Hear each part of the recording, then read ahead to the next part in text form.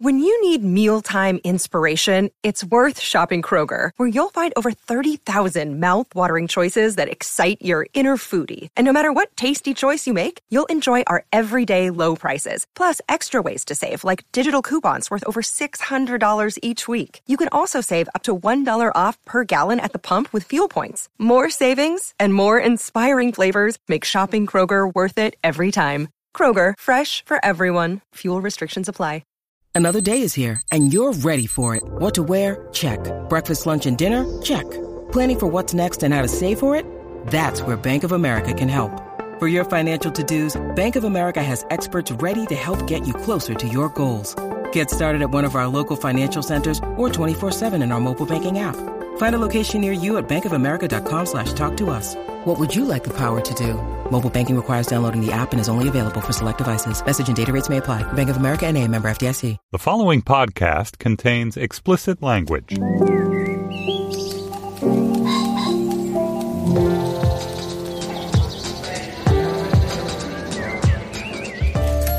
I'm Stephen Metcalf, and this is the Slate Culture Gabfest Vicarious Nails edition. It's Wednesday, June 21st, 2017. On today's show, It Comes at Night is the latest in a series of smaller budget, deeper think horror films. This one tells the story of a homestead in a plague-ridden near future. And then Claw stars Niecy Nash as the proprietress of a nail salon which launders money for the Florida mob. It's new on TNT. And finally, Beth Ditto is breaking out as a solo artist. We discuss her terrific new record, Fake Sugar. Joining me today is June Thomas, the managing producer of Slate podcast roster. June, hey, welcome to the show. Thank you so much. Thank you for having me. And we're joined by Christina Cauterucci, staff writer at Slate. Hey, Christina, welcome to the show. Hi, thanks for having me. Yeah, great to have you. All right, should we dig in? It Comes at Night is the new horror movie from young director Trey Edward Schultz. It takes place in a post-collapse America. There's very little exposition here, but much is disclosed between deep and moody silences. A plague apparently has reduced civilization to a set of off-grid homesteads. The movie takes place within one of those, a claustrophobic confines of a mixed-race couple and their teenage son.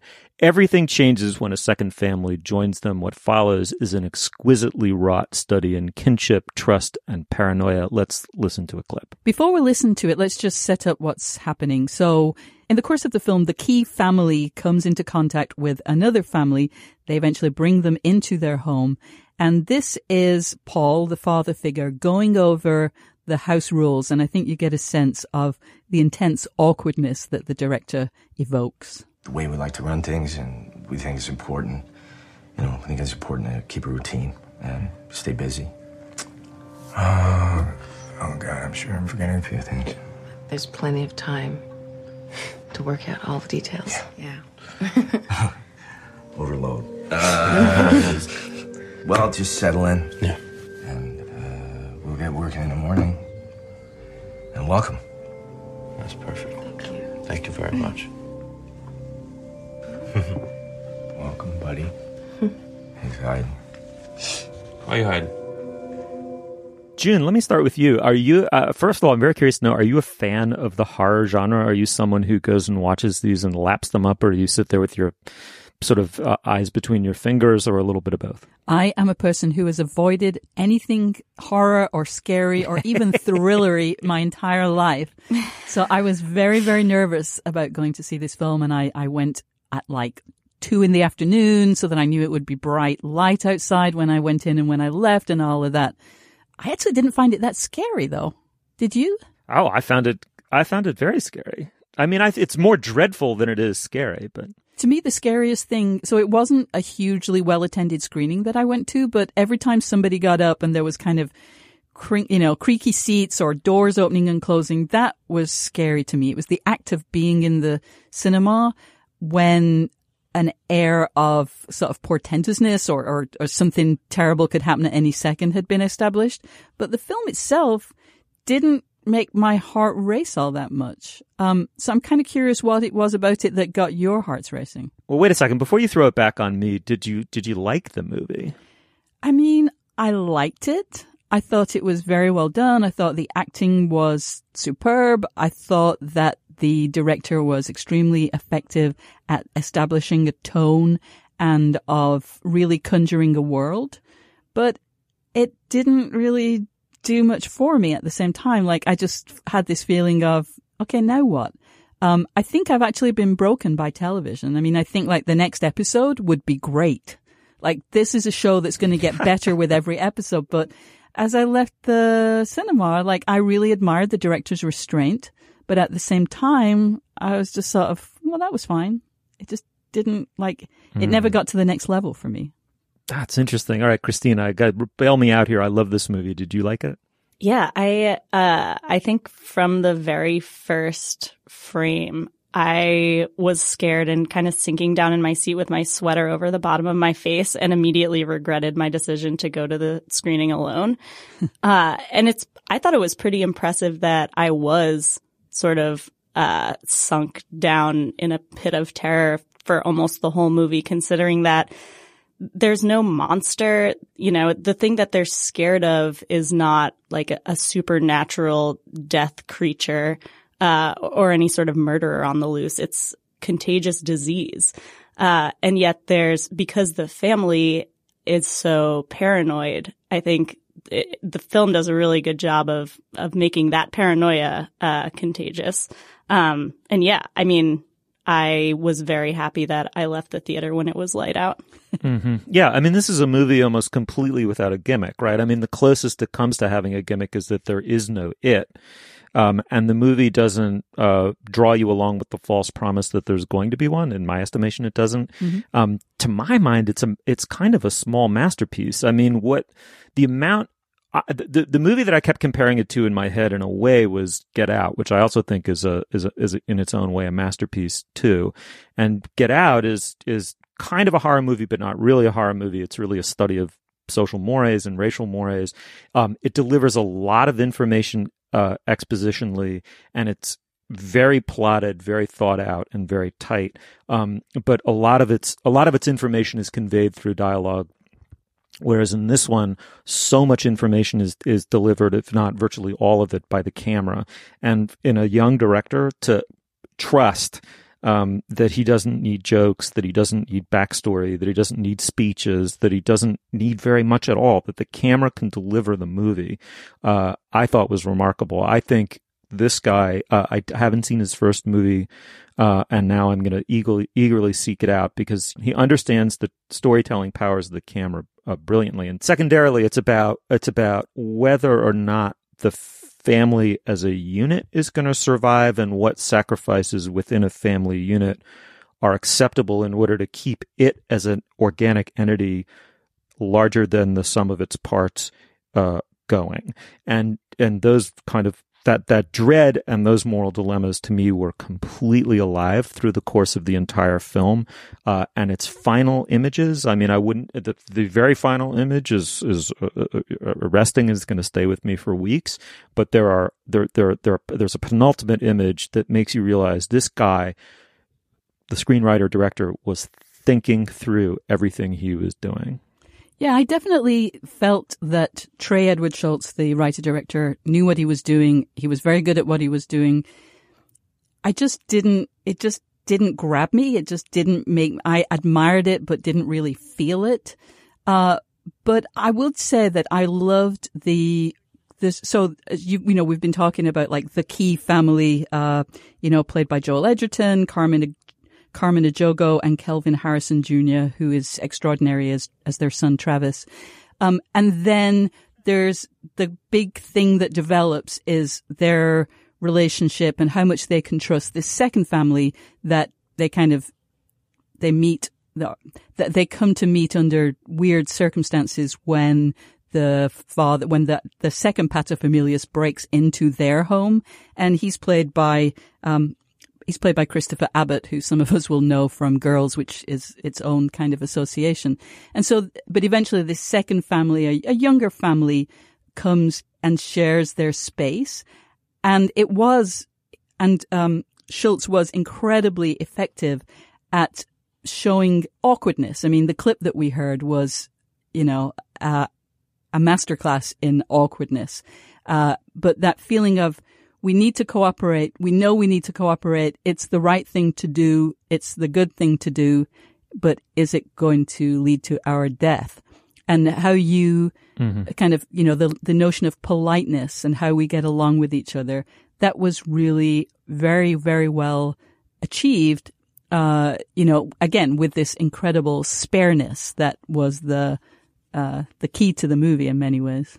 The performances of the cast members too made it possible for there to be an entire horror movie within the confines of one house. And what was happening outside, or what the actual, scary thing was, could have been anything. It could have been a war raging outside, or, a frightening creature on the loose, or a disease as it was. But, the fact that they were all trapped inside this house for the vast majority of the film and still made it feel like there was, something banging at the door at all times waiting to get in, and made us feel trapped in there, or made me feel trapped in there with them. I don't want to speak for you, June. Yeah, I totally agree. I feel like, in addition to the, remarkable information conveying powers of the camera in the hands of someone who really knows how to use one, there's just the performances. I mean, Kelvin, a lot of the movie is focalized through the 17-year-old son, Travis. He's played by Kelvin Harrison Jr. That is an amazing performance, I think, on his part. He is very gifted because he's both precocious and self-possessed and facing up to the situation his family finds itself in. At the same time, he's its most sensitive barometer of the intensity of its dread, mixed in with this kind of totally forbidden sexual longing he starts to feel for the mother of the other family. June, I just got to disagree with you on this one. I think this movie is special. I think people should seek it out. I'm giving it 3 thumbs up to compensate for the one you're not gonna gonna withhold. I mean, I really do think the fault is with me. I really have been broken by television. I don't really watch those zombie shows, but I have become conditioned not only to feel that dread, but then for the dread to be broken through and for some staggering creature to come through the door and, cause the gun to be used. It's a pathetic thing that has happened to me, but it has happened. And, so jaded. I know I am. I did feel, So was that it for you? You were disappointed that there was no big frightening payoff? No, there was nothing specific. There was no moment I'm like, well, that was a failure. I just didn't connect with it. It just I left the cinema, very aware of what I had just seen. I was never really in it. I never felt I was in that house. And as I say, I'm somebody, this could also be because I've always avoided scary movies, and maybe I just don't have the right vocabulary. Maybe it's a twisteroo, and because I'm not really completely familiar with the format, I'm not getting that. So I'm sure the fault is within me, but, there was so much that I admired: the spareness, the restraint, the acting. Another thing that I'll just mention, as an only child myself, we don't know for sure that Travis is an only child, but the way that he was, portrayed, I got the impression of somebody who's been just with his parents, who suddenly has to deal with other people. And I thought that even if it was just that, even if there was no, contagion without, I really enjoyed that performance, or that presentation of learning to deal with other people in your world. But it left me a little bit cold. All right. Well, can I just say for the record that the point of this segment was not to make June Thomas feel small for her lack of appreciation for cinema. in the age of peak TV. Peak the TV. cinema. Your debased tastes are welcome here on a weekly basis. All right. Well, anyway, the movie is It Comes at Night. Check it out, or trust June Thomas and don't. It Comes at Night is out there. You can find it at a multiplex near you, and come to facebook.com/culturefest and tell us what you thought. All right, moving on. All right, before we proceed to talk about Claws, June, I'm assuming we have some business this week. What do we got? We sure do. First, we want to tell you about one of Slate's other great shows, The Gist with Mike Pesca, Slate's daily podcast covering politics and culture. It's really astonishing to see how this show comes together, because it is a daily production. Much of it comes from the crazy mind of Mike Pesca, and he is really responding to the news kind of minutes after it happens. And it's one of those shows where once you have seen how it comes together and, you know, the work that the producers do, the sort of the craziness, the crazy genius of Mike Pesca, one's appreciation of it is even higher. Recently, the shows had John Ronson, who was the screenwriter of the movie Okja, comedian Larry Wilmore, and Senator Al Franken. You may have heard of him. So check it out every weekday afternoon at slate.com/thegist or wherever you get your podcasts. And in Slate Plus today, we'll be talking about snowflakes. Specifically, Amanda Hess's exegesis of this term, which is often used these days by conservatives or really kind of right-wingers to describe the delicate feelings of we liberals. Slate Plus members get bonus segments like that one from all your favorite Slate shows, plus ad-free podcast. It also happens that now is the best and easiest time ever to try Slate Plus. You can get Slate Plus for free for 90 days by downloading our new iOS app at slate.com/app. And you can get all the benefits of Slate Plus for 3 months. It's a brand new app and by far the easiest way to get those bonus segments and ad-free podcasts. So get Slate Plus by trying the app for free for 90 days at slate.com/app. All right, back to the show. Claws is the latest entry in Mad, Bad, and Dangerous to Know TV. It stars Niecy Nash as the owner of a nail salon that doubles down as a laundromat for a drug money mob. And the show is lurid and outre. Does that make it loutre? I don't know. Let's listen to a clip. You thought you was gonna skip a couple steps, huh, bitch? Oh. Look at you. You nothing but a tossed out, pamphlet, junior, Okeechobee cocksucker of the month with your skank-roid ass hanging out your clothes. I gave you a chance, bitch. Out the kindness of my heart. I taught you a trade, for fuck's sake, and this is how you think. This is how you thank her? I can help y'all, Desmond. I don't need your help. All kind of shit. Yeah, we don't need your help. I know you was the one who told Roller about Polly's ankle bracelet. Shame on you, coming after a 45-year-old woman. I'm not 45. You dumb bitch. You was never gonna be in my crew. Never, ever. No, wow. Oh my Lord. Well, one would not say that scene is underwritten. Christina, I'm very curious. This is your first time as a full, panelist on the show. You joined us for a plus once. But, so I'm curious. I don't know what your TV habits are. So to frame the segment a little bit, do you watch a lot of TV? And then tell me what you thought of this. I don't watch a lot of TV. I watch sort of an embarrassingly mainstream roster of TV shows. I love a good Shonda show. I watch House of Cards. Like the things that everyone talks about, I watch. But I don't really seek out new shows before they've been approved by a lot of other people I like. I loved Claws, and I had no idea what to expect going in, other than it was about a nail salon. And I love to live vicariously through people with long nails. As a lesbian, I'm never going to have them. So honestly, I was hoping that it would have more nails. There weren't a lot of shots of people's like really amazingly well done and elaborate manicures.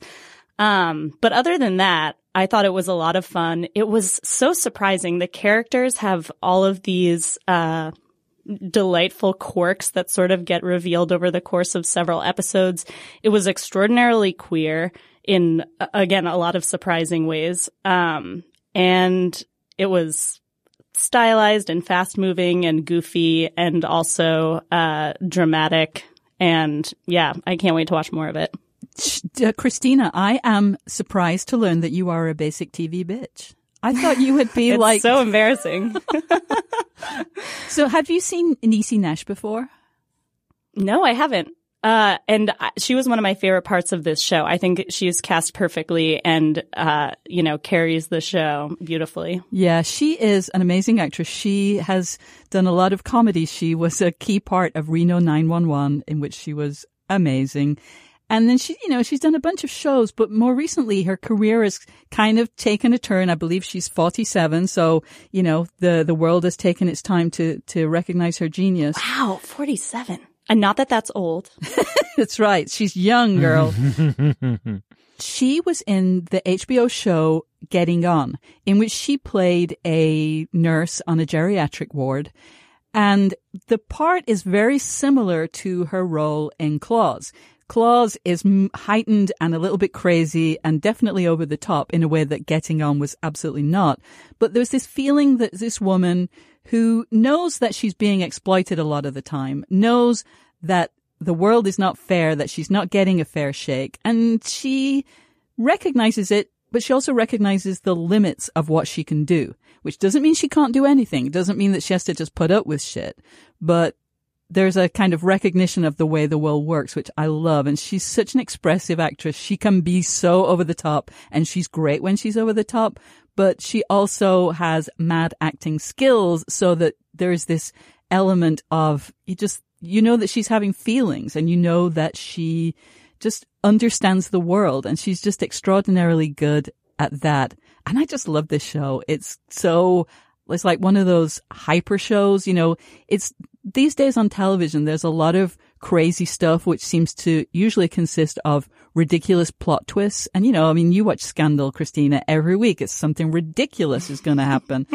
And that's kind of the fun of it. This show, it's going to have some plot. I've only watched the 2 episodes that have aired, but I already know that there are going to be some crazy plot twists. But that's not where the craziness lies. The craziness is in how unfair life is and how weird life is. And, just the color of the nails. Christina, you mentioned, or rather the color of the salon. You mentioned that there wasn't enough nail action for you. I also a little bit craved more sort of nail art, but I also love the way that we see them struggling all the time. No, they're actually not struggling. They're very comfortable, but to my short-nailed view, they're kind of the way that they could even just use the telephone with these, 3-inch talons, or, move a dead body, or just face the challenges, both normal and strange, was just kind of awesome. That was a nice nail feature for me. Steve, I am dying of curiosity to know what you thought of this work of genius. Well, the show that you two described sounds like one that I would enjoy, but I hated this one. Oh my God. But listen, it's, I know, the room got cold all of a sudden. I mean, this show is not aimed at a normie like me, an old white, cis, hetero, sanctimonious dipshit like Get off of this show. And so, cancel your account. It reflects on me, not on the show. But here's let me begin with what I liked about the show. I was a huge fan, unrivaled fan of Reno 911.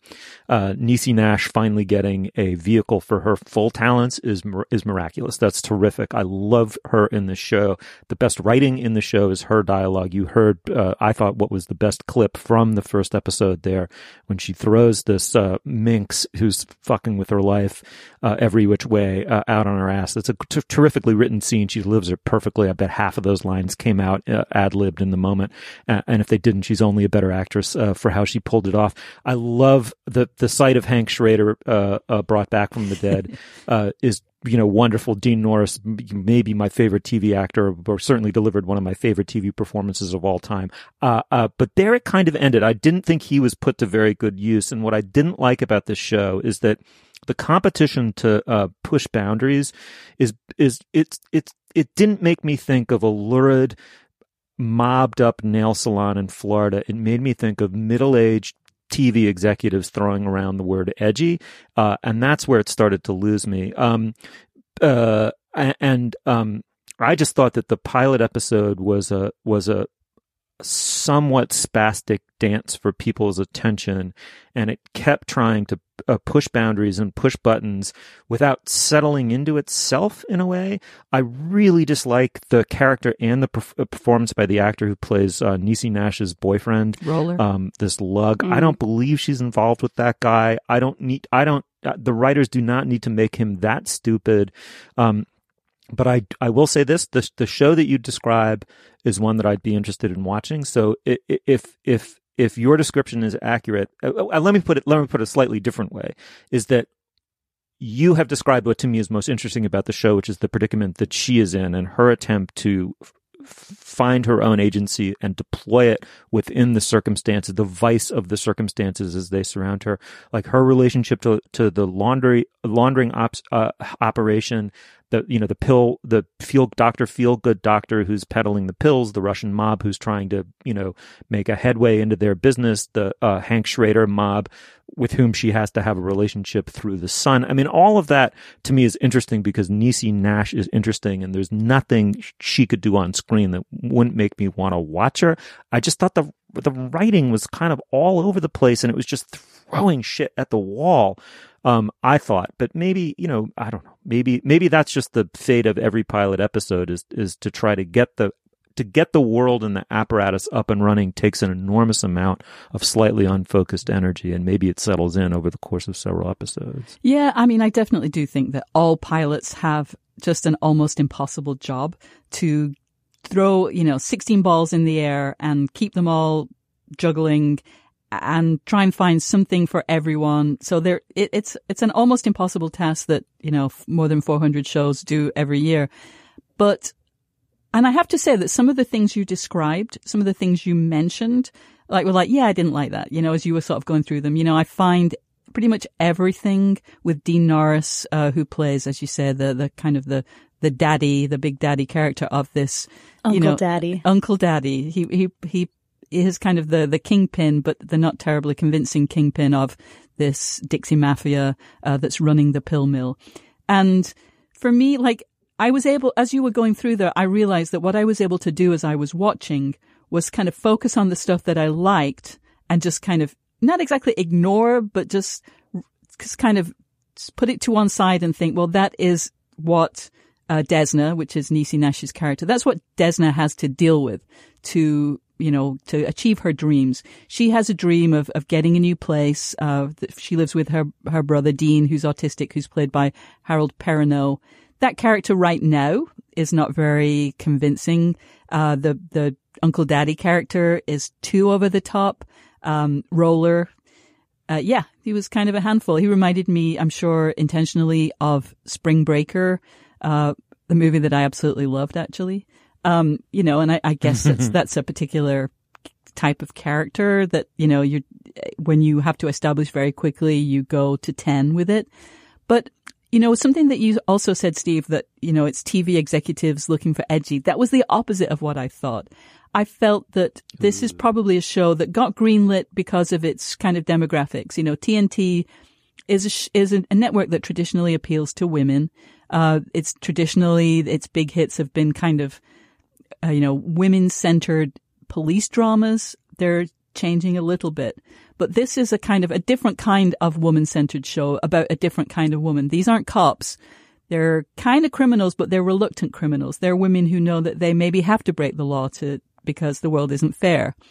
And I just loved the women. I don't care about the men at all, but I loved all of the women, and I loved and totally believed that Desna would be kind of the mama bear looking after these women that she saw as her crew.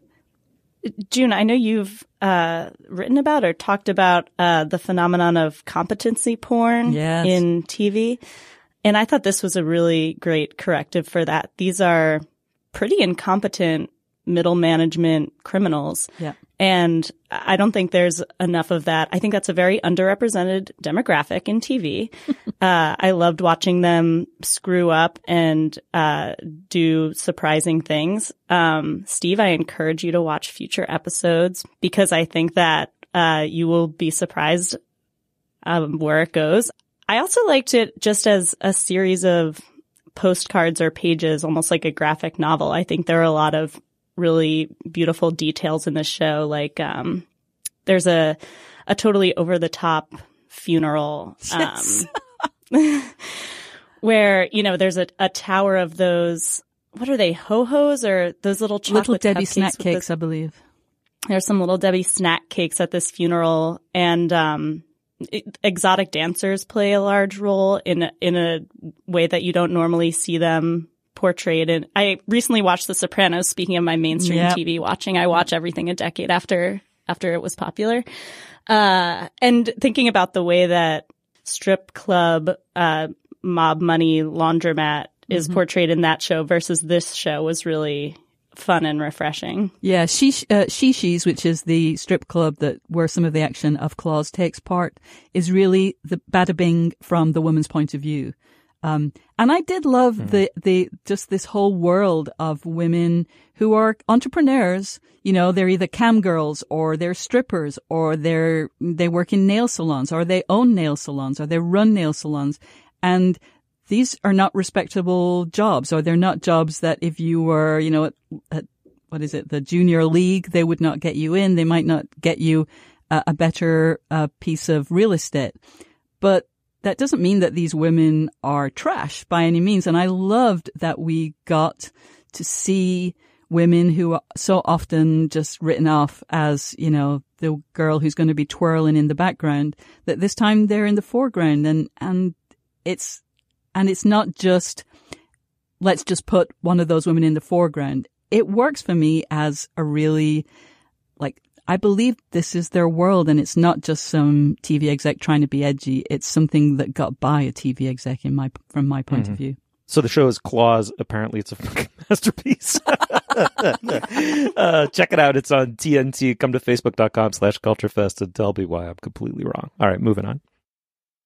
Beth Ditto is already known to music fans as the lead singer of the wonderful group Gossip. Now she's got a solo record, her first, on which she rediscovers her southern roots. She mixes them in with the punk rock that had inspired the origins of Gossip, all while redefining what a pop diva should look like and stand for. Let's listen to a cut from Fake Sugar.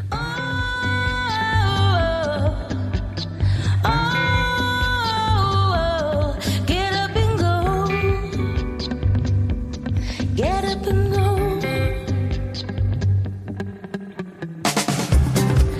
Ooh, na, na, na, hey.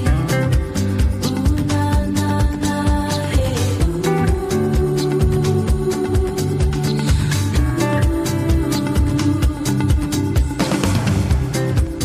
Let me tell you about this friend of mine. I fell in love. All right, well, June, there's going to be absolutely no problems getting to consensus on this topic. This is just an amazing record from an amazing singer and artist. Tell us about Beth Ditto. Well, I must admit that I mostly know Beth Ditto as an icon rather than an actual performer. Like, I, know a few of her songs, but like, I bought her memoir. I would have bought this album whether or not we were talking about it. Not because, and I'm not even sure if I would have listened to it much, but it was almost in that way of like, this is someone who I really want to succeed. And so I almost want to become a patron of the arts, and I will buy her output to support her, which is a weird, maybe, and I'm very aware is kind of a weird impulse because, like I say, I don't really know her music that well. I just know that she's this, big feminist, lesbian or queer woman who's out there and who's so unapologetic and who makes out with her girlfriend or boyfriend on the red carpet and who is just always as big and unapologetic and as confident as I want everyone to be. And so I almost like, I love her for who she is almost more than for what she does. Christina, it's an interesting way to come at her, right? Not through the music at all, but through this, kind of, surrounding iconography of Beth Ditto. Which angle did you come at her from most? More the music or this public image? I come at it from both angles. I truly do love her music and the music she's made with her band Gossip, which recently broke up.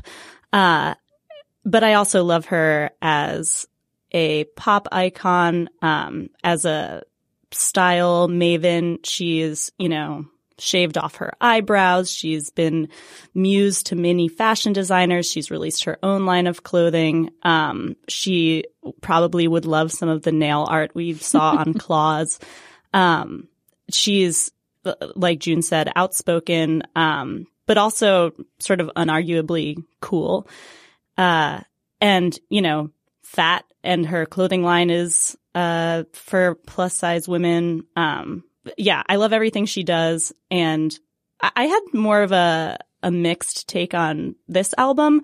I love the songs that reminds me of the best of the Gossip, which is to say, upbeat and fun dance punk, sort of disco inflected songs. I think where she tried to sort of make her own thing happen now that she's out of the Gossip, and some of the slower, more Southern or classic rock tinged songs didn't click with me as well. Well, it's funny. So I know nothing about her public image, which is shame on me, but that's the bubble that I live in. But I love the record. I mean, I have to say she's, she just has that. She just has it, right? Mm-hmm. I mean, she just has the ability to put all of her life experience, into a vocal performance, just incredible, expressive range and musical facility. But it's funny that that some of the music is really uncharacteristic of her earlier work. Christina, maybe just talk a little bit about the evolution of Gossip. I mean, they started more on the kind of Courtney Love end of the spectrum and worked their way towards Southern inflected soul, as I understand it. Yeah. And, Beth Ditto, as far as I know, sort of came of age in the Riot Girl scene. And you can definitely hear some of that in this album. And definitely in her onstage performance, which is totally over the top. And like you said, I mean, she can command a room like nobody's business. But at the same time, her voice is clear. I almost get sort of a musical theater vibe from her. Like, she's got a beautiful vibrato, which you don't hear all that often in punk. So in a way, I think that this album is sort of the logical conclusion of where she was meant to go. And I think I just need a little time to get used to it. But also I did love seeing, I got a little bit of Dolly Parton vibes from a couple of these songs. And, also from just her persona as this big, unapologetic femme. And yeah, I highly recommend it to anyone. I'm not trying to downplay how great the album is, but yeah, it was interesting and sort of shocking for me to hear, some of the slower songs. And one of them sounded like, I think she called it her U2 song. Yes. And made me think of Bruce Springsteen. It was completely out of the blue. Yeah, so that's a song called We Could Run. And the album is really, I would say, inconsistent. Sounds like just a criticism, which I guess it kind of is, although I don't know that albums have to be consistent. There are all kinds of styles, from one song to the next. 1 minute we're in this kind of, you can imagine it in a gay country western bar. The next song, is more slow and moody. The next song is, this one, We Could Run. She described it as a U2 song. And so maybe I heard that before I heard the song. I don't know if I would have, given it that label myself, but it is totally true. And in a way, it highlights her voice, in a way that some of the other songs don't. I mean, you really see that she could belt, for example, just to give another, musical theater term. We could run. We could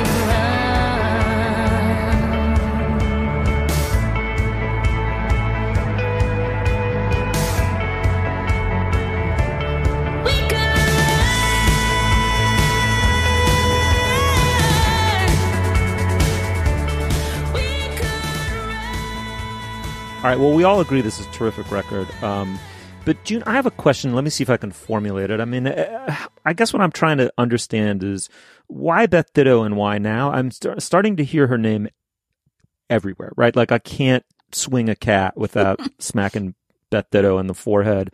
NPR, everyone loves us. What is it something about the music that explains the universal love, the persona, the moment, or are they just all coming together cosmically right now? I think that it is more the persona. I think it's, the fact that Vogue, did a big piece about her. There was even a video where Beth Ditto goes to Brighton Beach. There's something that's so attractive about a person who shouldn't be confident by the way that our society works, who grew up poor in the South. She's from Arkansas. She's fat. She is stylish. She is the kind of person that people make fun of. she doesn't give a shit. She is confident. She is proud. She's out there. And I just feel that we're all craving that right now. You know, we see this, I don't want to, you know, go full Trump, but, you know, we see how confidence, blind confidence can lead to deception and self-delusion and maybe even an entire national delusion, for some parts for maybe a narrow non-majority of the population. But I just feel that at the time where we're aware of bullying in Pride Month, I can kind of pull together this whole grab bag of like not quite the whole reason. I mean, I did enjoy the album. But it's not because of the music that I like her. I just love her. And there's something about her as the face of America or as one voice of America that I just love. And I just want her to succeed so that more people like her will succeed, I guess. I think for some people, myself included, even if they're not familiar with her whole body of work, there might be a song or two that people connect to and, you know, they lend themselves well to being personal pump-up anthems. And I think for me, one reason why this album has gotten a lot of traction among my friends is just it's Pride Month, it's the beginning of summer. And for me, that's what Beth Ditto does best is, you know, something that could, for instance, go on the Culture Gabfest's Summer Strut playlist. Songs that make you feel great about yourself, that make you dance. She recently was talking about Standing in the Way of Control, which I think is one of Gossip's biggest hits and one of my personal pump-up anthems. And she said, you know, I don't know. It's surprising to me that this is still relevant right now. She compared it to the sign people sometimes hold at protests these days saying, you know, why do I still have to I can't believe I'm still protesting this shit. And I think you know, though this album is sort of an evolution of her personal sound, there is a timelessness to the ferocity and excitement and sensuality and, you know, a lotness or too muchness of their music. That's a fantastic answer. So why don't you pick, Christina or June, pick a cut for us to go out on that is Summer Strutty. Oh my God. That song, the chorus of it. You got me thinking, oh my God, oh, can't break loose, oh, can't get free, you really got a hold on me,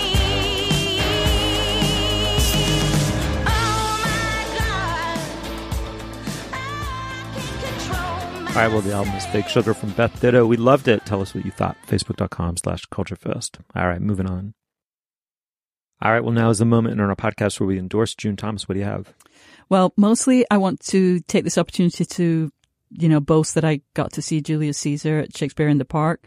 And so since probably most people can't see it because it's ending very soon, even if we all were in New York City, I just really want to rave about the genius of Elizabeth Marvell. She is mostly a New York theater actress, although she often shows up on TV shows that are filmed in New York.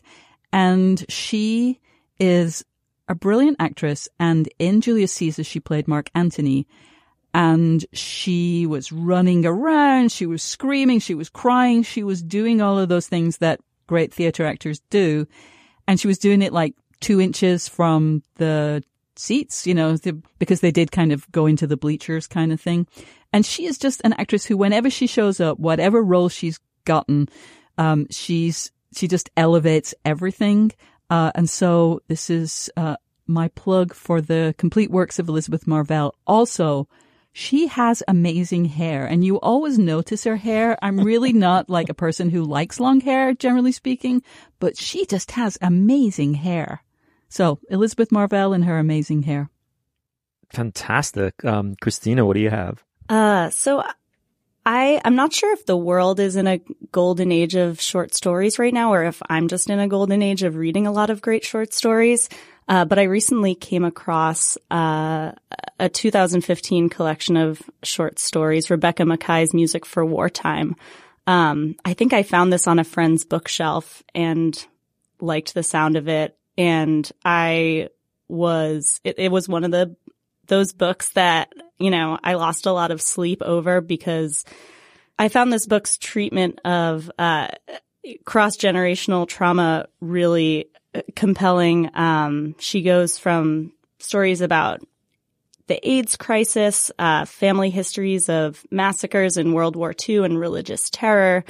And then she brings it back to the present with an examination of how reality TV producers can fuck with people's lives, which is, considering the present scandal with Bachelor in Paradise and accusations of sexual assault, I found surprisingly current.